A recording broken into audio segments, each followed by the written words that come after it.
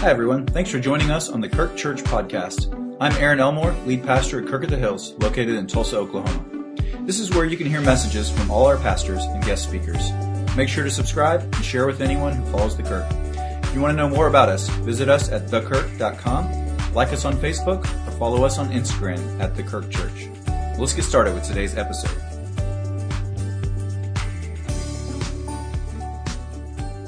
So here we are, our second sermon in the series of Revelation, and today we're going to be talking about the King. We're going to be talking about Jesus.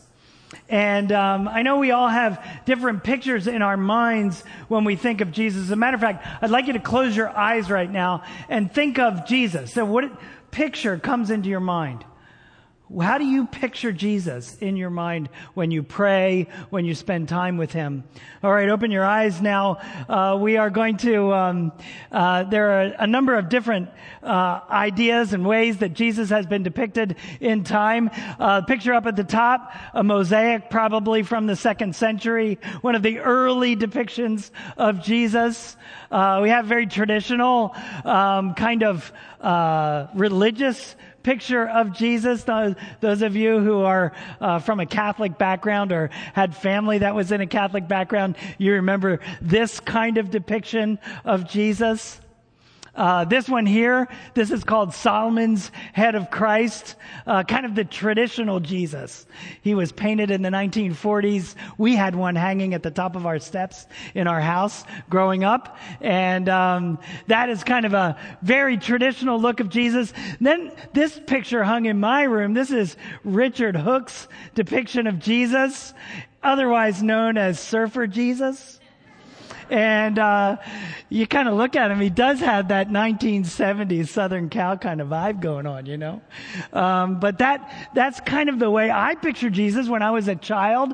This is Jonathan Romy, who is the chosen Jesus, right, from the television series.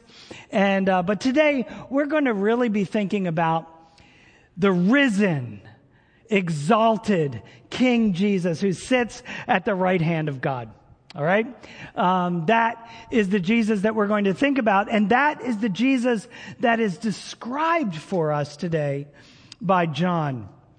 Our passage gives us one of the greatest pictures of Jesus, especially in His risen, glorified state. And we're going to look at it from three different lenses in reality. The passage breaks into three kind of sections, and we're going to walk through it together. Let's begin with the ambassador of the King. The ambassador of the King. And I use this word ambassador because John, the apostle, is brought up into heaven. And he enters into the throne room of God. How awesome is that? Can you imagine what that was like? He's standing in the very throne room of God, and there he comes out with a message from God. Now, I want you to think many times we watch these movies, you know, and if it's a kind of a political drama, there's if the United States is at war or in some kind of a crisis with a foreign state, what does the President of the United States do? First thing he does is he calls the ambassador into the Oval Office. And you see the Russian ambassador come into the Oval Office. And the Oval Office, as we know, was built in a way to intimidate foreign heads of state. That's the whole purpose of the Oval Office. And so in walks this ambassador, and he is given a message to take back to his people from the President of the United States. And this is exactly what happens with John. He's given a message, but it's not a message of warning or intimidation. It is indeed a message of blessing. And so let's look at it. This is the greeting from the triune God. It says, "Grace and peace to you from Him who is and who was and who is to come, and from the 7 spirits before His throne, and from Jesus Christ, who is the faithful witness, the firstborn from the dead, and the ruler of the kings of the earth. If you notice here, we have all members of the Trinity represented in this passage. God the Father is called He who is and was and who is to come. He is the eternal, almighty God seated on His throne. Wow. It's really cool. This particular statement, this phrase that's used to describe God the Father is repeated again in verse 8, and it acts like bookends to tie this greeting and this message from God that is given to John there in the throne room. Next we see it is from the 7 spirits before His throne. Now, most scholars agree that this is probably speaking of the 7-fold Spirit of the Holy Spirit. So this is the Holy Spirit who has like a multi-dimensional kind of picture here that is given to us. If we look in Isaiah chapter 11, verse 2, it says, it gives us these 7 components of the Spirit. He is known as the Spirit of the Lord, the Spirit of wisdom, the Spirit of understanding, the Spirit of counsel, the Spirit of might, the Spirit of knowledge, and the Spirit of the fear of the Lord. And then finally, we have Jesus. And Jesus is mentioned last because Jesus is the focus of what is about to occur and what is about to be spoken of in this case. And so Jesus is mentioned last, and He is called the faithful witness. In what way is Jesus a faithful witness? Well, He is the one who reveals to us the Father. Look at what John himself said in the prologue, in the beginning section of his gospel. In John chapter 1, he said, "No one has ever seen God, but the one and only Son, who is Himself God and is in closest relationship with the Father, has made Him known." You see, no one has ever seen God. But we know God because we've seen Jesus Christ. Amen?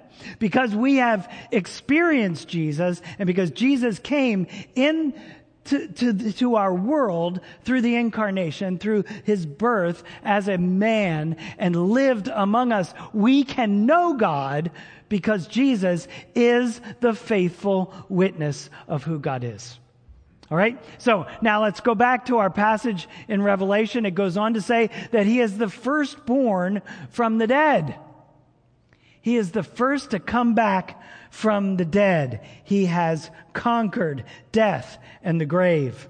He is the ruler of the kings of the earth. Now, this is significant because these people, the early Christian church was beginning at this point, the end of the 1st century, beginning of the 2nd century, to experience persecution. It was breaking out all over in different places in the Roman Empire. And so this book of Revelation is especially written to those who are experiencing this persecution and tribulation. And to know that Jesus is in control, that He is greater than all of the kings of the earth, is an incredible comfort, isn't it? And even as we look at our own political situation and all the craziness that's beginning to erupt in our world, China, Russia, what's going on in the Middle East, all of these things, we can trust that God is the King of kings, that Jesus is Lord over all the lords of the earth. Amen?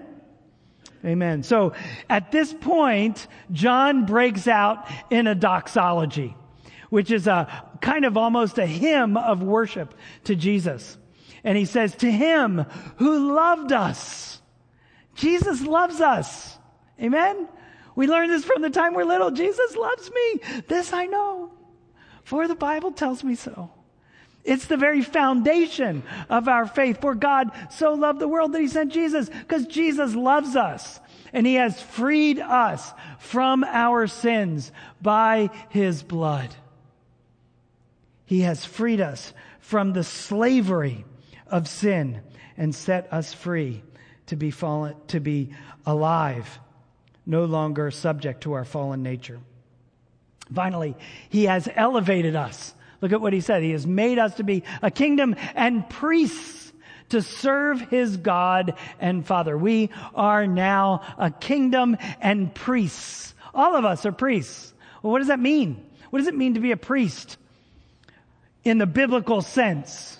Well, priests in the Old Testament, priests were the mediators between the people and God. And we are now called into a place of being mediators between the world that is living in darkness and introducing them to God. That is our priestly function. We are to be intercessors. As priests prayed for the people, so we are to pray for the world and to intercede for them, stand in the gap for those that we know that are living in darkness, that do not know the Lord, that are in need of him. We are also worshipers. Priests are worshipers. They are the ones who lead worship, and God has called us to worship him, to gather together and to worship him, because our worship is a testimony to the world of who Jesus is. And so it's so important that we gather together and that we worship the Lord. And finally, priests have access. If you ever look at the temple is a series of boundaries that people cannot enter into the presence of God, but the priests have access into the very presence of God, into the most inner chambers of God, and we have been given access into the presence of God. To him be glory and power forever and ever. The final portion of this message that John brings out of the throne room is two witnesses. There are two biblical witnesses. You know, in the Old Testament, it says that everything must be established by two witnesses. If you're going to accuse someone of murder or of stealing your goat or whatever it may be, you have to have two witnesses that establish this thing when you bring that person to the court of law. And so the New Testament writers use this idea, and all of the doctrine of our faith is established with witnesses from the Old Testament. And so here John is doing like Paul has done and others. He is establishing what he's saying. He's anchoring this vision that he has of Jesus Christ. He's anchoring it in the Old Testament with two different witnesses. The first witness is Daniel, and the second witness is Zechariah. And so I want us to really focus in on the Daniel passage, which comes from, look, he is coming in the clouds. I want us to read this together, and as I read this, I want you to think about the connections between the details. You've heard the passage read to us by Curtis and Michelle, and now we're going to focus in on these connections with Daniel. It says, thrones were set in place, and the Ancient of Days took his seat. I love that name for God, the Ancient of Days. And his clothing was as white as snow. And the hair of his head was white like wool. I want you to remember that. And his throne was flaming with fire, and its wheels were all ablaze. And a river of fire was flowing, coming out from before him. Thousands upon thousands attended him. 10,000 times 10,000 stood before him. The court was seated. The books were opened. And then he goes on to say, in my vision at night I looked, and there before me was one like a son of man coming with the clouds of heaven. And he approached the Ancient of Days and was led into his presence. And he was given authority and glory and sovereign power. And all nations and peoples of every language worshiped him. His dominion is an everlasting dominion that will not pass away. And his kingdom is one that will never be destroyed. Now, this is a watershed, important and very perplexing to the. Look, there's the Ancient of Days sitting on his throne in all of his glory with all the crowds before him. They can handle that. He is the God. He is the one God. But yet there's this character, this figure that's like a son of man that's coming in the clouds of heaven. And the Lord sitting on the throne, God Almighty, the Ancient of Days, gives him authority and glory and power. Well, God doesn't give authority, glory, and power to anyone. All authority, glory, and power belongs to him, right? So you can see why this is perplexing for the Jews. Who is this guy? Well, we know who this guy is. This guy is Jesus, right? It's the Son of God. This idea is mind-blowing for them. And we see this connection that John is making with Jesus here in this passage. It's interesting that Jesus quotes this very Daniel passage when he was in his trial.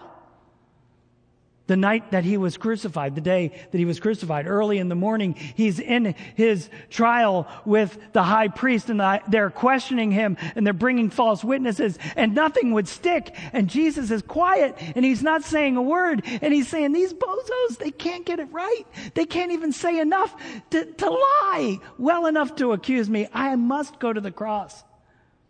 And so Jesus stands up, and he says, I am the Son of Man, and you will see the Son of Man coming in the clouds of heaven. And immediately the high priest rips his garments. And he declares Jesus a blasphemer and sends him to the cross. This passage. All right, now let's go back to the book of Revelation. That's the first witness. The second witness actually comes from Zechariah chapter 12, verse 10. And Zechariah says that they will look upon the one whom they have pierced, and the world will mourn for him. And we all know who the one whom they have pierced is. It's Jesus. John watched with his own eyes as they pierced his side with a lance. He quotes Zechariah as the second testimony. What is he doing? He's driving stakes into the Old Testament to anchor his vision in the truth of God's word that had already been proclaimed, that had already been declared. This is the message from the throne room of God. John described Jesus' life on the earth in his gospel. He had the opportunity to describe what it was like to live and to walk with Jesus. And now he has the privilege of being able to describe what Jesus is like in his glorified state. And that's what we move to now. We're going to talk now about the appearance of the King. John begins to tell his story. And he says, I, John, your brother and companion, in the suffering and kingdom and patience, endurance that are ours in Jesus, was on the island of Patmos because of the word of God and the testimony of Jesus. On the Lord's day, I was in the Spirit. So John is on this little tiny island here in the Aegean Sea, just off the coast of Asia Minor, close to Ephesus. It's a prison island. And he's in bondage there. He's not allowed to leave the island. He's been exiled there as part of this persecution that has broken out from the Romans. And there he is worshiping, the Bible says, on the Lord's day. What is the Lord's day? It's Sunday, right? It's today. Today is the Lord's day. And John is in the Spirit on the Lord's day when this vision takes place. Now, I just want to make a quick aside, because if we want to know Jesus, if we want to have intimate encounters with Jesus, if we want Jesus to reveal our future, the truth to us in our hearts, then we need to be in the Spirit on the Lord's day. We need to come to church. We need to be in worship together. We need to focus our hearts and our minds. Many times we come to church and we're in the house of the Lord on the Lord's day, but we're not really in the Spirit. We're thinking about what we're going to have for lunch. We're thinking about, isn't there a wild card game today? What time does that start? Right? We're thinking about all kinds of things, but we're not in the Spirit. We're not focused on worshiping Jesus, focused on the Lord, because when we do that, that's when God will reveal himself to us. So we need to take time to focus on the Lord. It's not just on Sunday. It's when we're in our quiet time. It's when we're spending time with the Lord, quality time with the Lord. It's so important if we want to be led and directed by God. Now, this passage talks a lot about the 7 churches and the lampstands and the stars and all kinds of interesting stuff that we're not going to talk about at all today. I'm going to leave that all for Aaron next week. Okay? So he's going to be talking to you about the 7 churches and all of that. He'll dovetail into this passage. But I'm going to leave that aside because I really want to focus on this vision of Jesus today. It says, someone like a son of man. Here's that phrase. Someone like a son of man. That is exactly the phrase that we saw in Daniel. This is Daniel 7 language. This is that guy that rides on the clouds. Someone like a son of man, dressed in a robe reaching down to his feet with a golden sash around his chest. What does that mean? Well, that golden sash represents riches and power and glory, right? He is the king, and he's dressed as the king. And it says the hair on his head was white like wool, white as the snow. Now, do you remember from the Daniel passage that exact wording was used to describe the white hair of the one sitting on the throne? Now, this doesn't mean that Jesus had prematurely aged since John saw him last. It doesn't mean that Jesus was old. It's a connection that's being made. And what's interesting is that the white hair that looked like wool was on the head of the one who sat on the throne, on the Ancient of Days. God himself, God the Father. And now we see Jesus described just like his dad. He looks just like his dad. Makes sense. He's his son. Okay? And it's an important theological point, isn't it? The equality between God the Father and God the Son, that they are both fully God, right? And we see that expressed in this symbolic and visionary kind of way. It's a beautiful picture for us as we think about it. And his eyes were like blazing fire. Can you imagine looking into the eyes of Jesus? The Bible says that the eyes are the window to the soul. As we look into the eyes and you see the fire of Jesus' soul, that life, he is life. And his eyes reflect that intensity and that light and that life. His feet were like bronze glowing in a furnace. I love this, right? I can't help it when we're talking about Daniel and you start talking about a furnace, I can't help but think about Daniel 3. You remember in the story in Daniel 3, Shadrach, Meshach, and Abednego, the 3 Hebrew guys that were serving Nebuchadnezzar, and they didn't bow down to his statue, and so he threw them into a fiery furnace. You remember that? And the king said, didn't we throw 3 guys into the furnace? But now I see a 4th guy. And he looks like the Son of God, blazing like bronze in a furnace. This is the same guy. This is Jesus. His voice was like the sound of rushing waters. You ever stand next to a waterfall? Like a really big waterfall? And the rush of the sound, the intensity of that is the voice of Jesus Christ.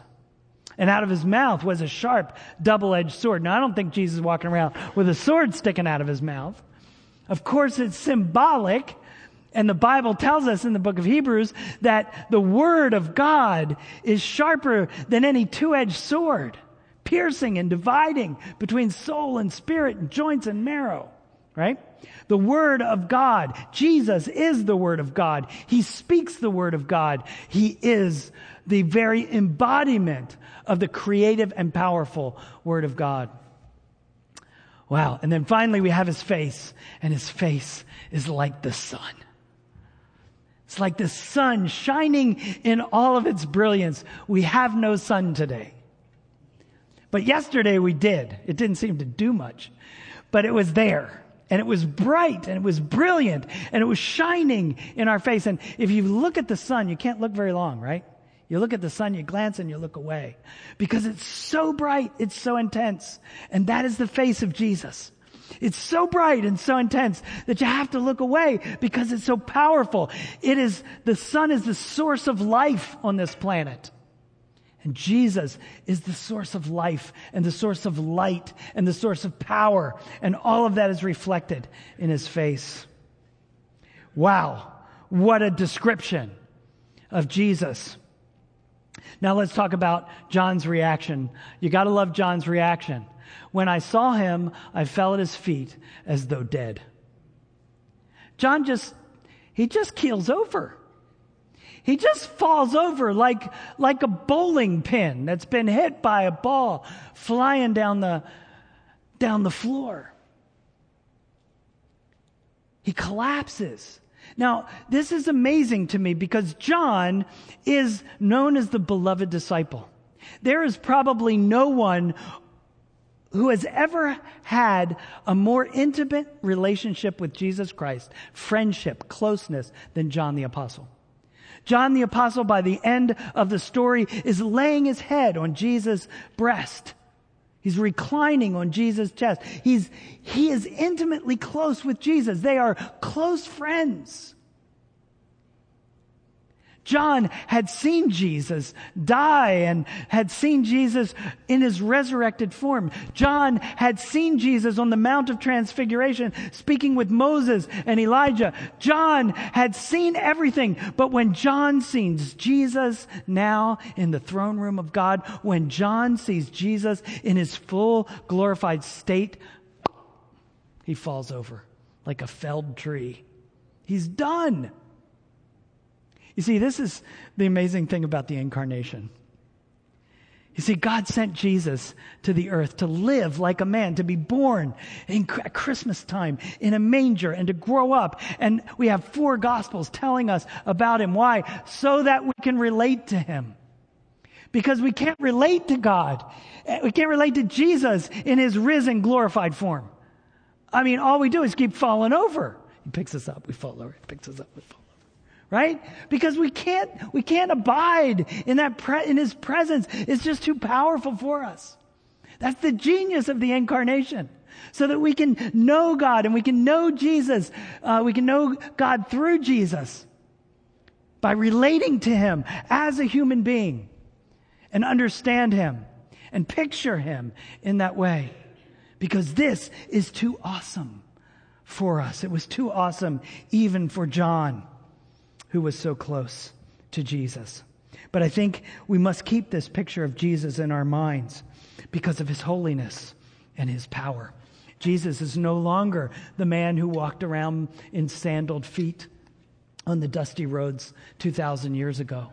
Jesus is the exalted King seated in the throne room of God, ruling and sustaining the universe. That's who he is. That is our Lord Jesus Christ. Now, the final component of this vision is what Jesus says. Not what he looks like, but what he says. And that is equally important. So let's focus on what Jesus says to John. First, he says, do not be afraid. Yeah, right. Yeah, like that's going to happen as he's picking him up off the floor, right?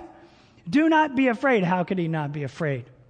But what I want you to see in this statement is what Jesus is saying to John, and he's saying to all of us. We don't need to be afraid, even though Jesus is the glorified King of Kings and Lord of Lords, the sustainer and creator of the universe through the spoken word of God. We've been invited into relationship with him. Not situationship, but relationship. But relationship.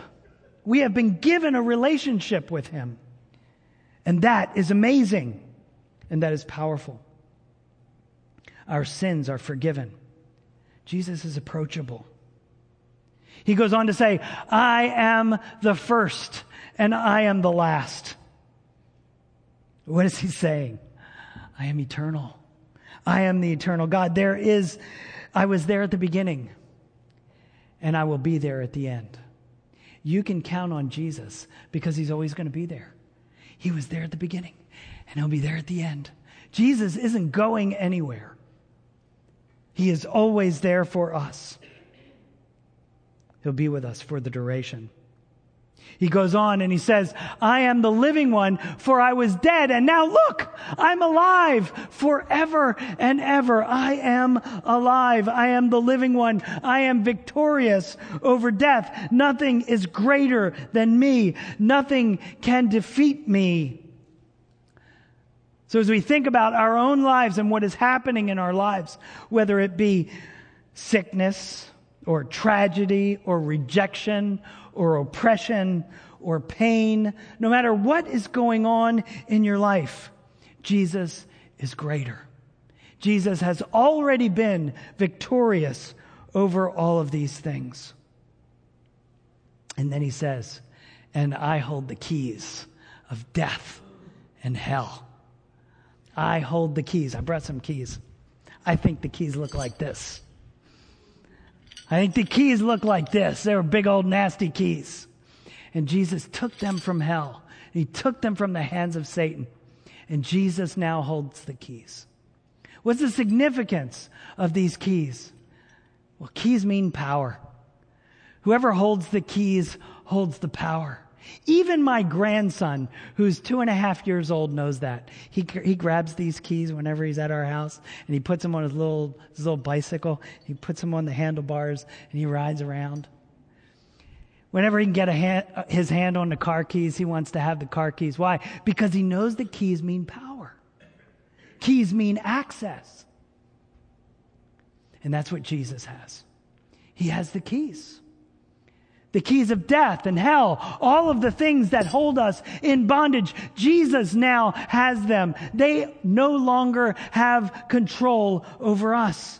They no longer are undefeatable in our lives, our own desires, our addictions, our habits, our brokenness.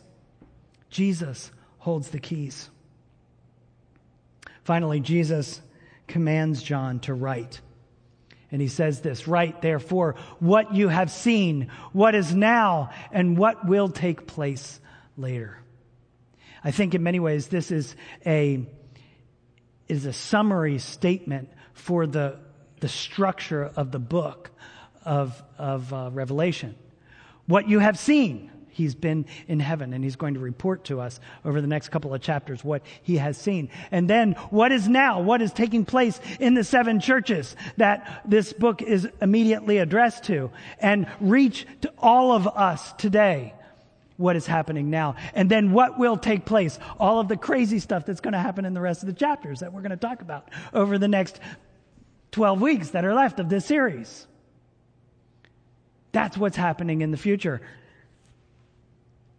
Jesus is in control of all of these things. But I really want to focus on what this means when we think about Jesus himself and his power. It means that he's all-knowing.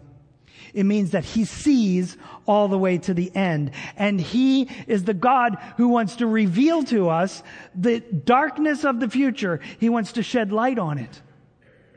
It's interesting, the well is beginning next Monday, and so I've been preparing for the next lesson. We're working through Genesis, and there's a story in Genesis where Abraham receives 3 heavenly visitors. One of them, I think, is the Lord himself, Jesus, in his Old Testament state. And he shows up there at Abraham's tent, and afterwards, they go and they look over the hill, over at the valley, over at the cities of Sodom and Gomorrah. And the Lord says this. He says, shall I not reveal what I am going to do to Abraham?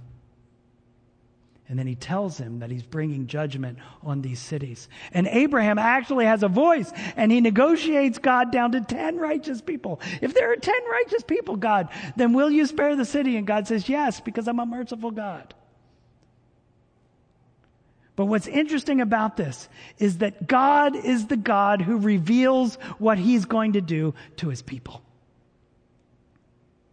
And God reveals to us what he is going to do. Look at what it says in Isaiah chapter 46, verse 9. It says, remember the former things, those of long ago. I am God, and there is no other. I am God, and there is none like me. I make known the end from the beginning, From ancient times, what is still to come. I say my purpose will stand and I will do all that I please. God is the God who makes known the end from the beginning. That's how we know it is God, because no other God can do this. No other God knows the future because God wrote the book. He is sovereign over time and over the events of history. And God is in control. And so only He can reveal the future.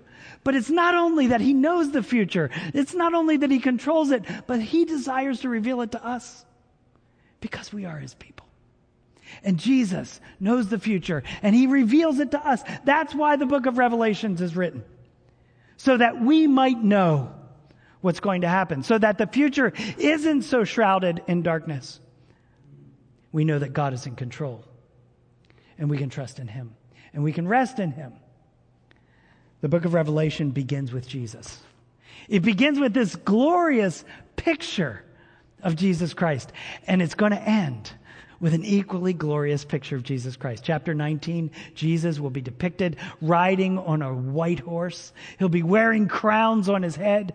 And He'll be bringing about the justice of God on a wicked world that has oppressed His people. We begin with Jesus and we end with Jesus. And my friends, in our lives, we begin with Jesus and we end with Jesus. It's all about Jesus. He is everything to us. And this is such an amazing picture of who He is. May it be burned into our hearts. Take the time, as I have done over the last couple of weeks, meditate on these verses, on who Jesus is. Let's pray. Heavenly Father, we thank You for Jesus. Heavenly Father, we thank You for sending Your Son into the world to reveal You. We thank You, Lord God, that He is no longer just a man on the earth, but He is the risen and powerful and exalted King of Kings and Lord of Lords. And He has invited us into His presence to know Him and to love Him. In Jesus' name we pray. Amen.